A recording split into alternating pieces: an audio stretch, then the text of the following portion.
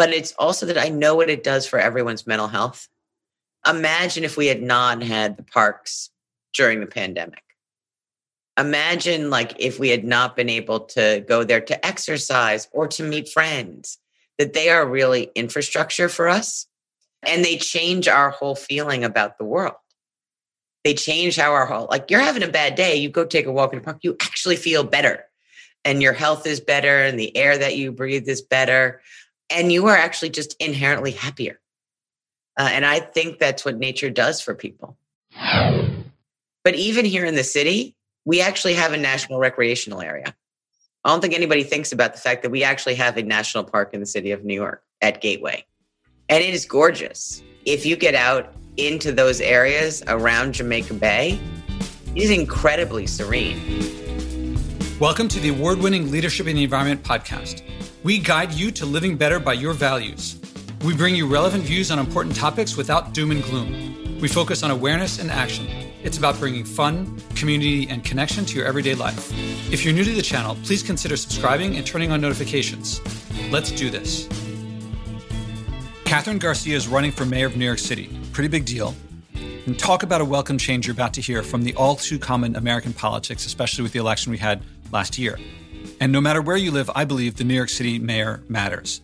Not only do many trends in politics, business, culture, education, sports, and lots of areas of life start here, our input in entertainment, culture, but also pollution, population, affects the entire United States and I would say the world.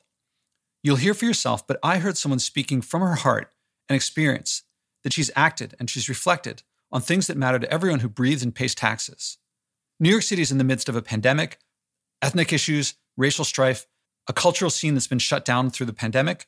There are disparities of wealth greater than since the Depression, and so on. That means there are more issues than anyone can talk about in just one podcast episode. So I wanted to focus on sustainability and also her leadership, her personal leadership. For background on her, she's a lifelong New Yorker. She's a former commissioner of the Department of Sanitation. She's the former interim chair and CEO of the New York City Housing Authority and the COO of the New York City Department of Environmental Protection. So she's coming in with a lot of experience. Let's listen to Kathryn. Welcome to The Sustainable Life. This is Joshua Spodek. I'm here with Kathryn Garcia, mayoral candidate of New York City. How are you doing? I'm doing great. It's a beautiful day.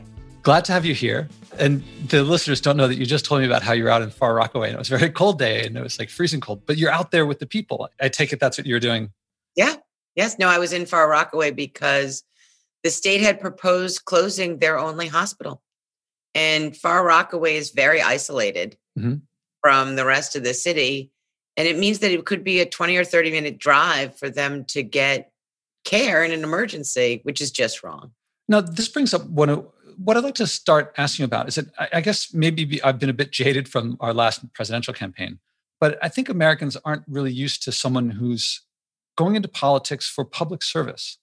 And your background clearly shows that. And I wonder if you can share what motivates you to act in service of others. You don't have to do this. And it seems like you're not, like you really are doing this to help, to serve. Yeah, no, that is very motivating to me, to get up and know that you are doing something in service for others.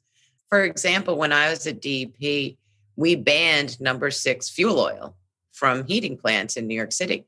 You can see the difference in air quality after that change happened with SOx and NOx and PM 2.5.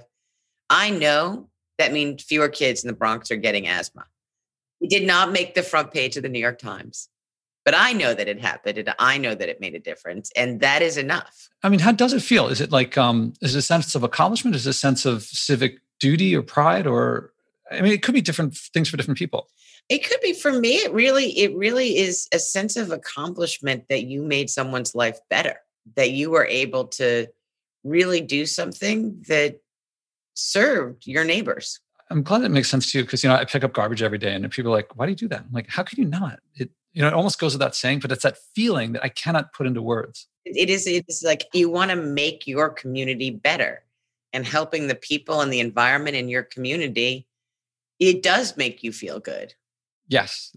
It's so simple. And yet people walk past the garbage. Another thing that I've been in New York City since the 80s and I've been biking the entire time.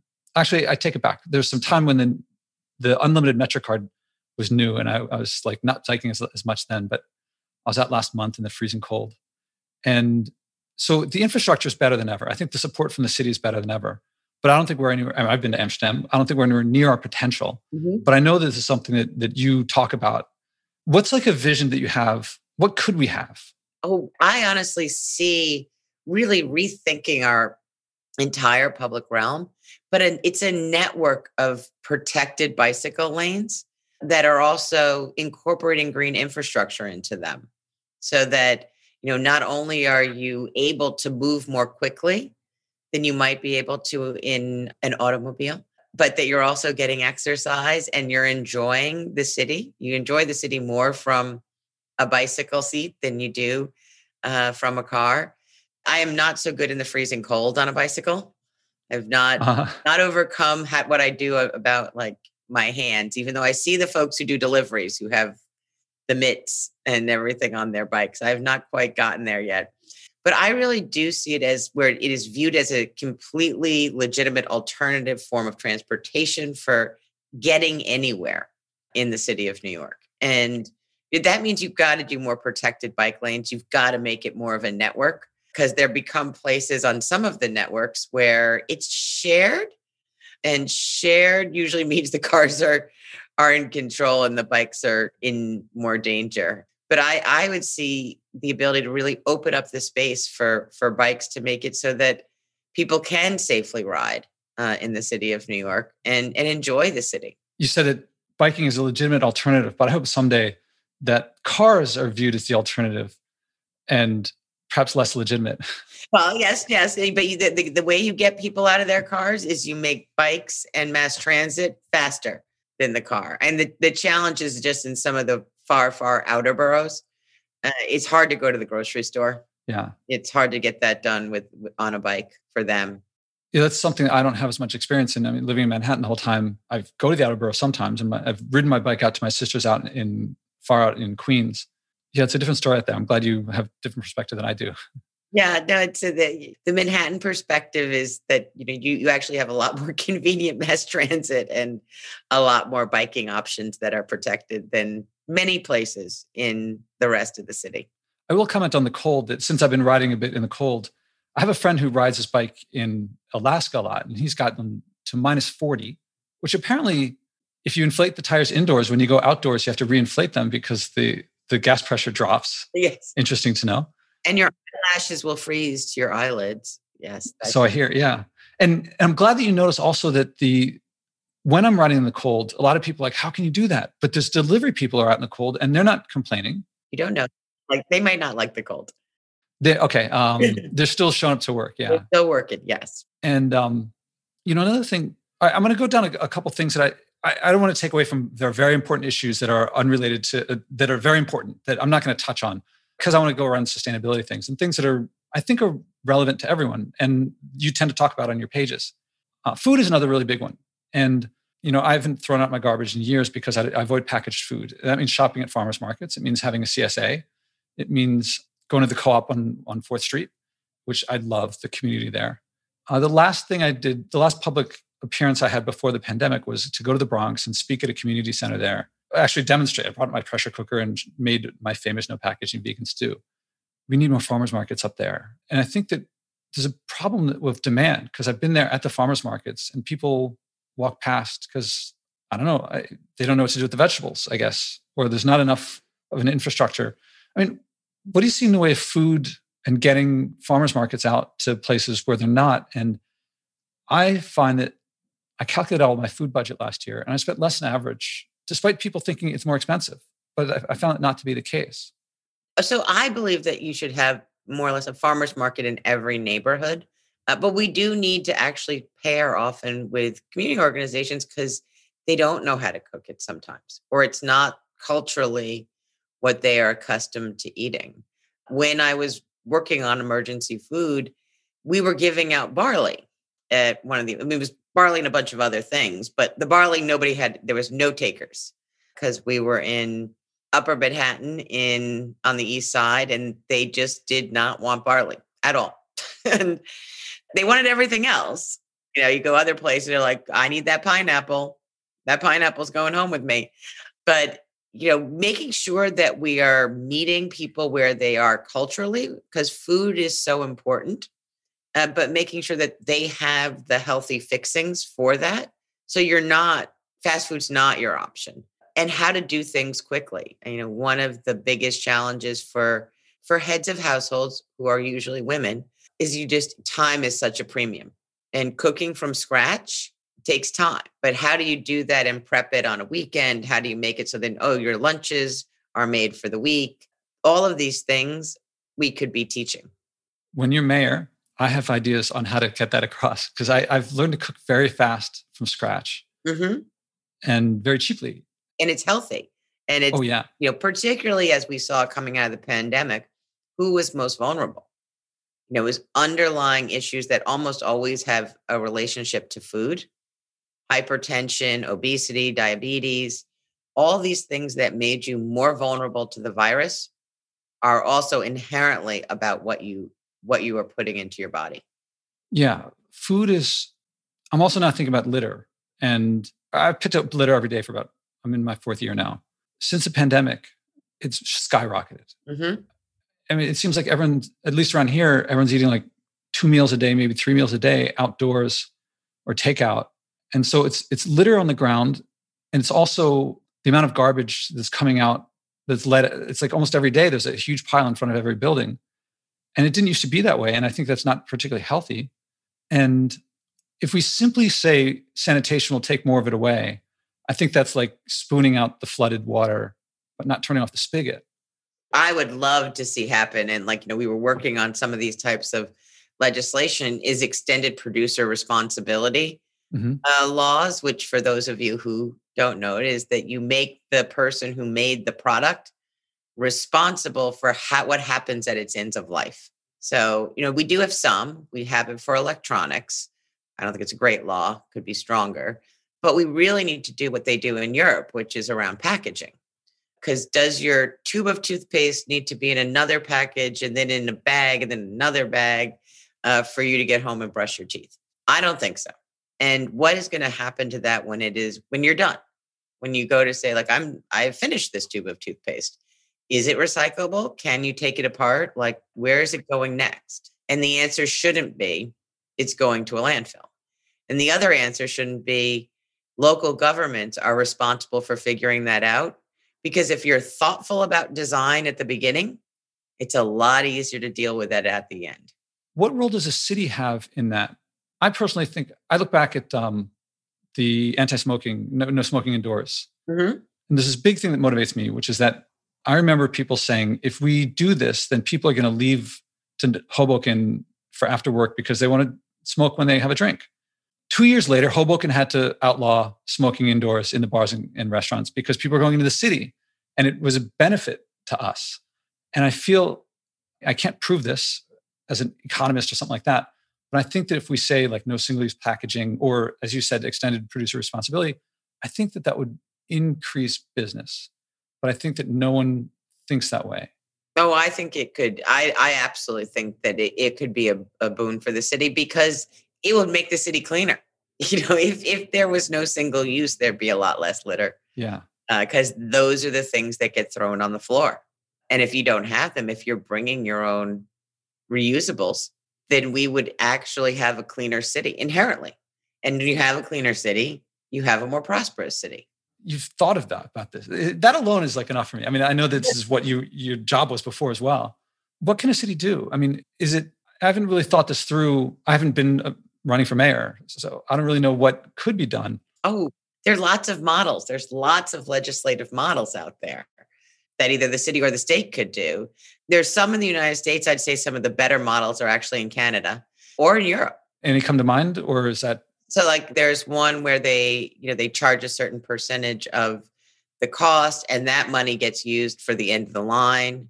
So they're thinking about, if you make it more expensive to recycle or whatever, then you get charged more. You try and create an incentive for the designer to think about where their packaging is going to go. Well, when you're mayor and this is happening, if you need labor on this one, look no further. always need advocacy on these things because change is hard. Big plastic doesn't like it. And so when I banned styrofoam, I got sued, and I do believe they basically called me arbitrary, capricious, and stupid. But we won.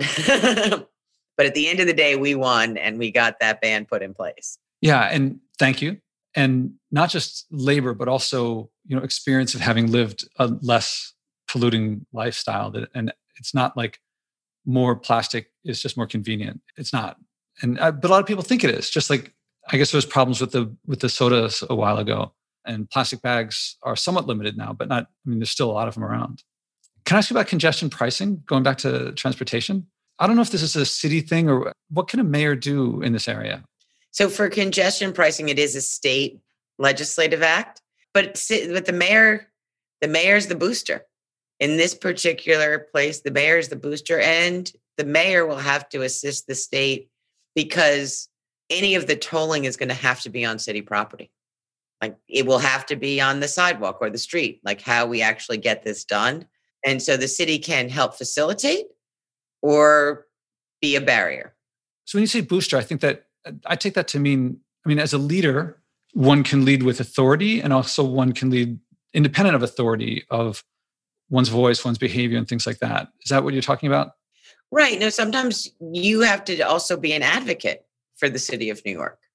You have to be the advocate in the voice that's saying, yes, we really want to do that. Or, yes, we want more bike lanes. Yes, we want congestion pricing. This will make our city better. I can't wait to hear this voice. I'm going to get myself in trouble by saying how much I'm annoyed at someone taking a bunch of cars down to Brooklyn to just go to the gym. And there were times when I was like, I will buy him a stationary bike. Oh, you know what I'm talking about. Besides public service, what's something that you like to do on your own, or that the people listening to this would? I like to pick up garbage. I didn't at the beginning, but as I've done it more, it just makes me feel good. Are there things that the average person could do just to enjoy, to give back to civic life, to enjoy their time in New York City more, or wherever they are if they're outside of New York City? Right. No. So one of the things that I've always thought, particularly on a lot of things around sustainability, is, we try and fix the end of the line. And it actually is all of the choices every one of us make every single day that impacts that end of the line on whether or not we have a more environmentally friendly city.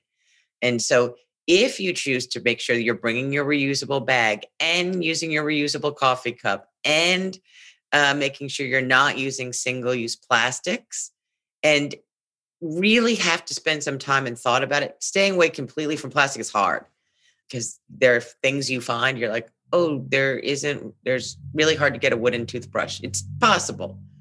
You can get shampoo that comes in a block, but it's not that available in comparison to other things. But it's your choices that you make that make the difference.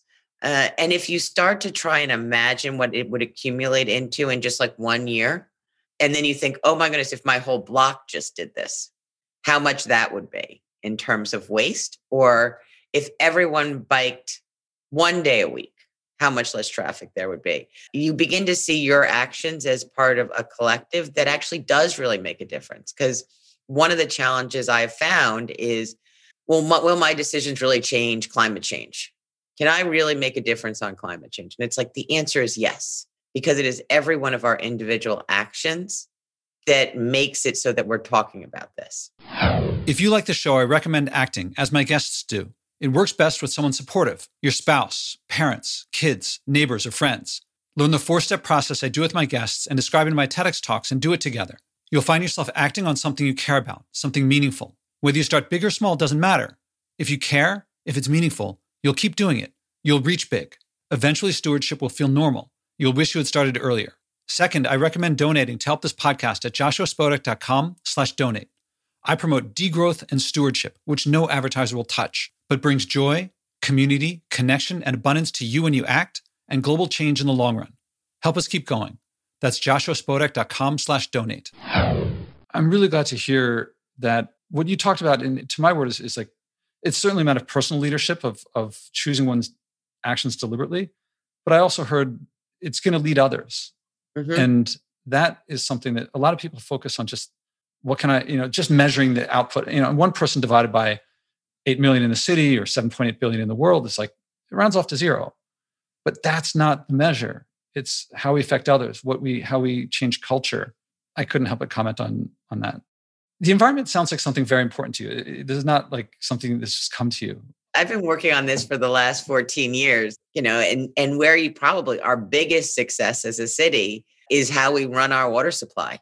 Almost everywhere else in the world, they either have huge pumping operations because they got to move it up and over, or they have to filter it, which is incredibly energy intensive. For 90% of our water, we do neither. It just comes by gravity. And then because we keep the watershed clean and the city pays taxes and, pays for the wastewater treatment up there and pays for sewers up there, the fact that we keep it clean means that we can allow the natural systems to do our filtering for us, which is better for the environment. And it makes it so we have great tasting water, better pizza, and better bagels. And a beautiful never sink reservoir up on where my mom lives outside the city. One of the 19 reservoirs and 3 controlled lakes that make up the system. Oh man, I love the sound of this. When you think about the environment, what motivates you? Most people looking forward, it's like they want to protect the land and so forth. But I mean, like what about nature motivates you to protect it? If I'm reading right, what you do. I think that it's not only the fact that natural systems, I think, are basically smarter than we are, but it's also that I know what it does for everyone's mental health. Imagine if we had not had the parks during the pandemic. Imagine if we had not been able to go there to exercise or to meet friends, that they are really infrastructure for us. And they change our whole feeling about the world. They change how you're having a bad day, you go take a walk in the park, you actually feel better. And your health is better and the air that you breathe is better. And you are actually just inherently happier. And I think that's what nature does for people. Now you're talking generally, and you grew up in Manhattan, in New York City? No, in Brooklyn. In Brooklyn. Are you speaking from personal experience? It sounds like you're speaking from personal experience. I certainly have gone to I love New York City and I love our parks and getting to be in them, keeping up with my mother when I'm on a walk with her. She's 80. I try and keep up. Uh-huh. But I've also seen majestic, beautiful national parks. But even here in the city, we actually have a national recreational area. I don't think anybody thinks about the fact that we actually have a national park in the city of New York at Gateway. And it is gorgeous. And if you get out into those areas around Jamaica Bay, mm-hmm. It is incredibly serene. How do you get there? Well, you could take your bike. Uh-huh. But, you can get out to Jamaica Bay on the A train. Okay. You can get out there on the bus. But, you can go out and see what is gorgeous in the city of New York. I'm out getting into the Rockaways. And if you're a surfer, you can go surfing. I have taken a couple lessons out there. Yes. But on the other side, if you start to go around, sort of past where JFK is towards Brooklyn, it's really beautiful. There's the new state park at the end of Flatbush Avenue there with great views over the bay. I will email you after I do this because you make me want to go out there. Don't go out when it's this cold. It was very I'm when I'll wait till spring. Based on what you described of your experience with your mom in the park growing up in the pandemic, the majesty of the state parks, I invite you, and this is at your option. If you don't want to, that's fine. But to think of something to do to act on those things. And I got to be careful. I'm not saying what's the most important thing or what the New York Times says to do to fix all the world's problems. It's not about that. It's to do something based on the feeling of majesty or the beauty or the sanity that it brings. Something new that you're not already doing and something that does have some effect. Something new that I am not already doing. Yeah, and it doesn't have to be long-term, or it can be. I have not done I've not participated in a beach cleanup. And, that would be something I think would be worth doing. I'd love to ask how it went afterwards. I would be happy to do that. Okay. And I'm also thinking, I volunteer with Riverkeeper and get stuff out of the Hudson and the East River. But could I ask you after you do it, could I have you back and ask how it went? Yeah, absolutely. Okay. And I suppose with most guests, I ask at this point when we could do that. I suspect that with your schedule, you don't know when that would be. Don't know when that will be. But my team will find a time. Okay. And yeah, I would love to hear how it goes. You haven't done it before. Oh man, you're in for this weird treat of like discovery of something about human nature, of like, how did people let this happen? Oh no, I mean, but I did have, a trash museum when I was at sanitation, where someone had literally, one of the sanitation workers had collected things thrown away for 30 years. For 30 years, he collected garbage on the Upper East Side, and he would keep a thing or two. Uh-huh. And so there is a mass collection of the late 20th century and what we threw away at the M11 garage. I suspect you must know Robin Nagel, professor at NYU. I know Robin very well. She was on a panel that we did, and she is really, she's one of the reasons that, how do I put it? That I'm into garbage, that I look at garbage differently as a result of her. Yes. I assume you read her book. Yes. And I'm about to reveal something I haven't revealed to most people. I don't know if you know, when she teaches her course, she has one night when the students go out in this group called the Freegans, take the students out and they go through basically dumpster diving, but there's no dumpsters involved. And she said, Josh, you will never see things again, the same way again. And we go out and I'm like, it's crazy because you go out and people who've been doing this for a long time, they start opening the trash bags, and this is late at night. So there's like, it's stuff being let out for people to pick up, or the sanitation to pick up. And they find like perfectly good stuff in there, tons of it. And at first I'm like, all right, I'm just going to watch from the outside. And then later you're like, I want to get some of this stuff. Yes. No. And then actually right now there's a whole group of that going on and Instagramming what they're finding on the curb, because people have been decluttering, shall we say. And as they declutter, they just get rid of things that are perfectly good. Yeah. And another thing here is that, I live right by Washington Square Park.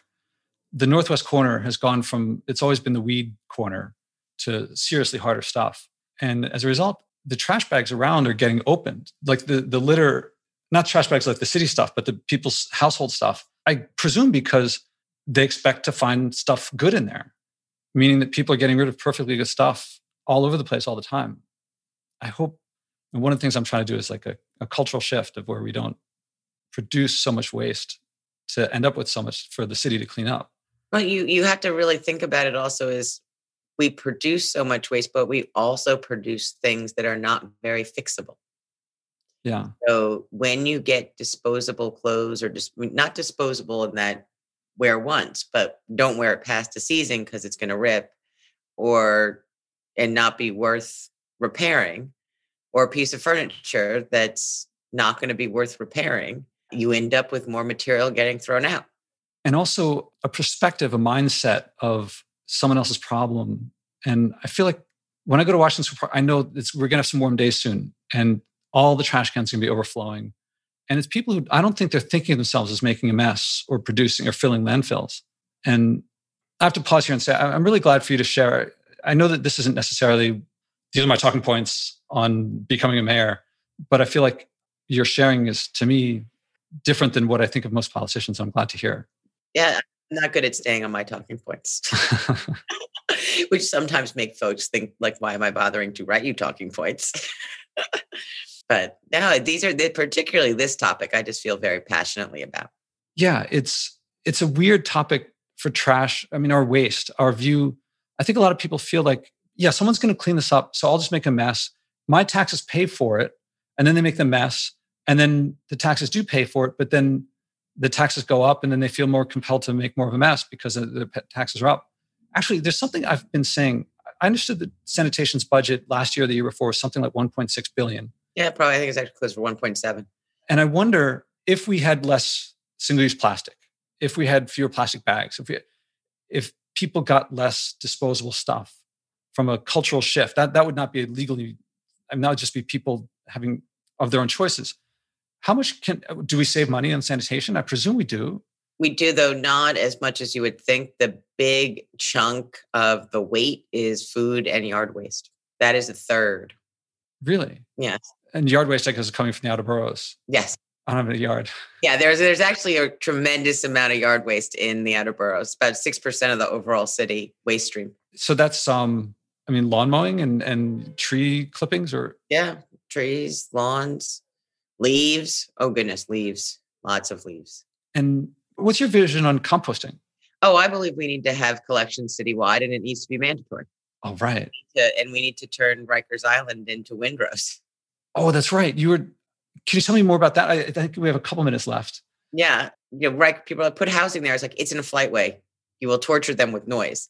I was like, but imagine if you could make it a renewable island where you have the real hard thing for getting full renewables, batteries for energy storage, but also a composting facility so that we can keep that third of the waste that we produce in our city, make it into compost, use it in our parks, use it in our gardens, and you have a very virtuous circle.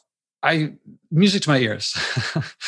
I'm going to leave it. I'm going to close there with the one last question. If there's anything I didn't think to ask that's worth bringing up or anything you want to say directly to the listeners. Oh, no, I believe that we can come together and make New York City the most eco-friendly city in the world. We're already leaders in everything else. We should lead on the environment. We should be the ones to take charge and have a full vision together of, greenways, connecting all of our parks, absorbing our stormwater, cooling our streets, improving our air quality, and just making us happier. Oh, man, you ended right there. Kathryn Garcia, thank you very much. Thank you so much. Have a great afternoon.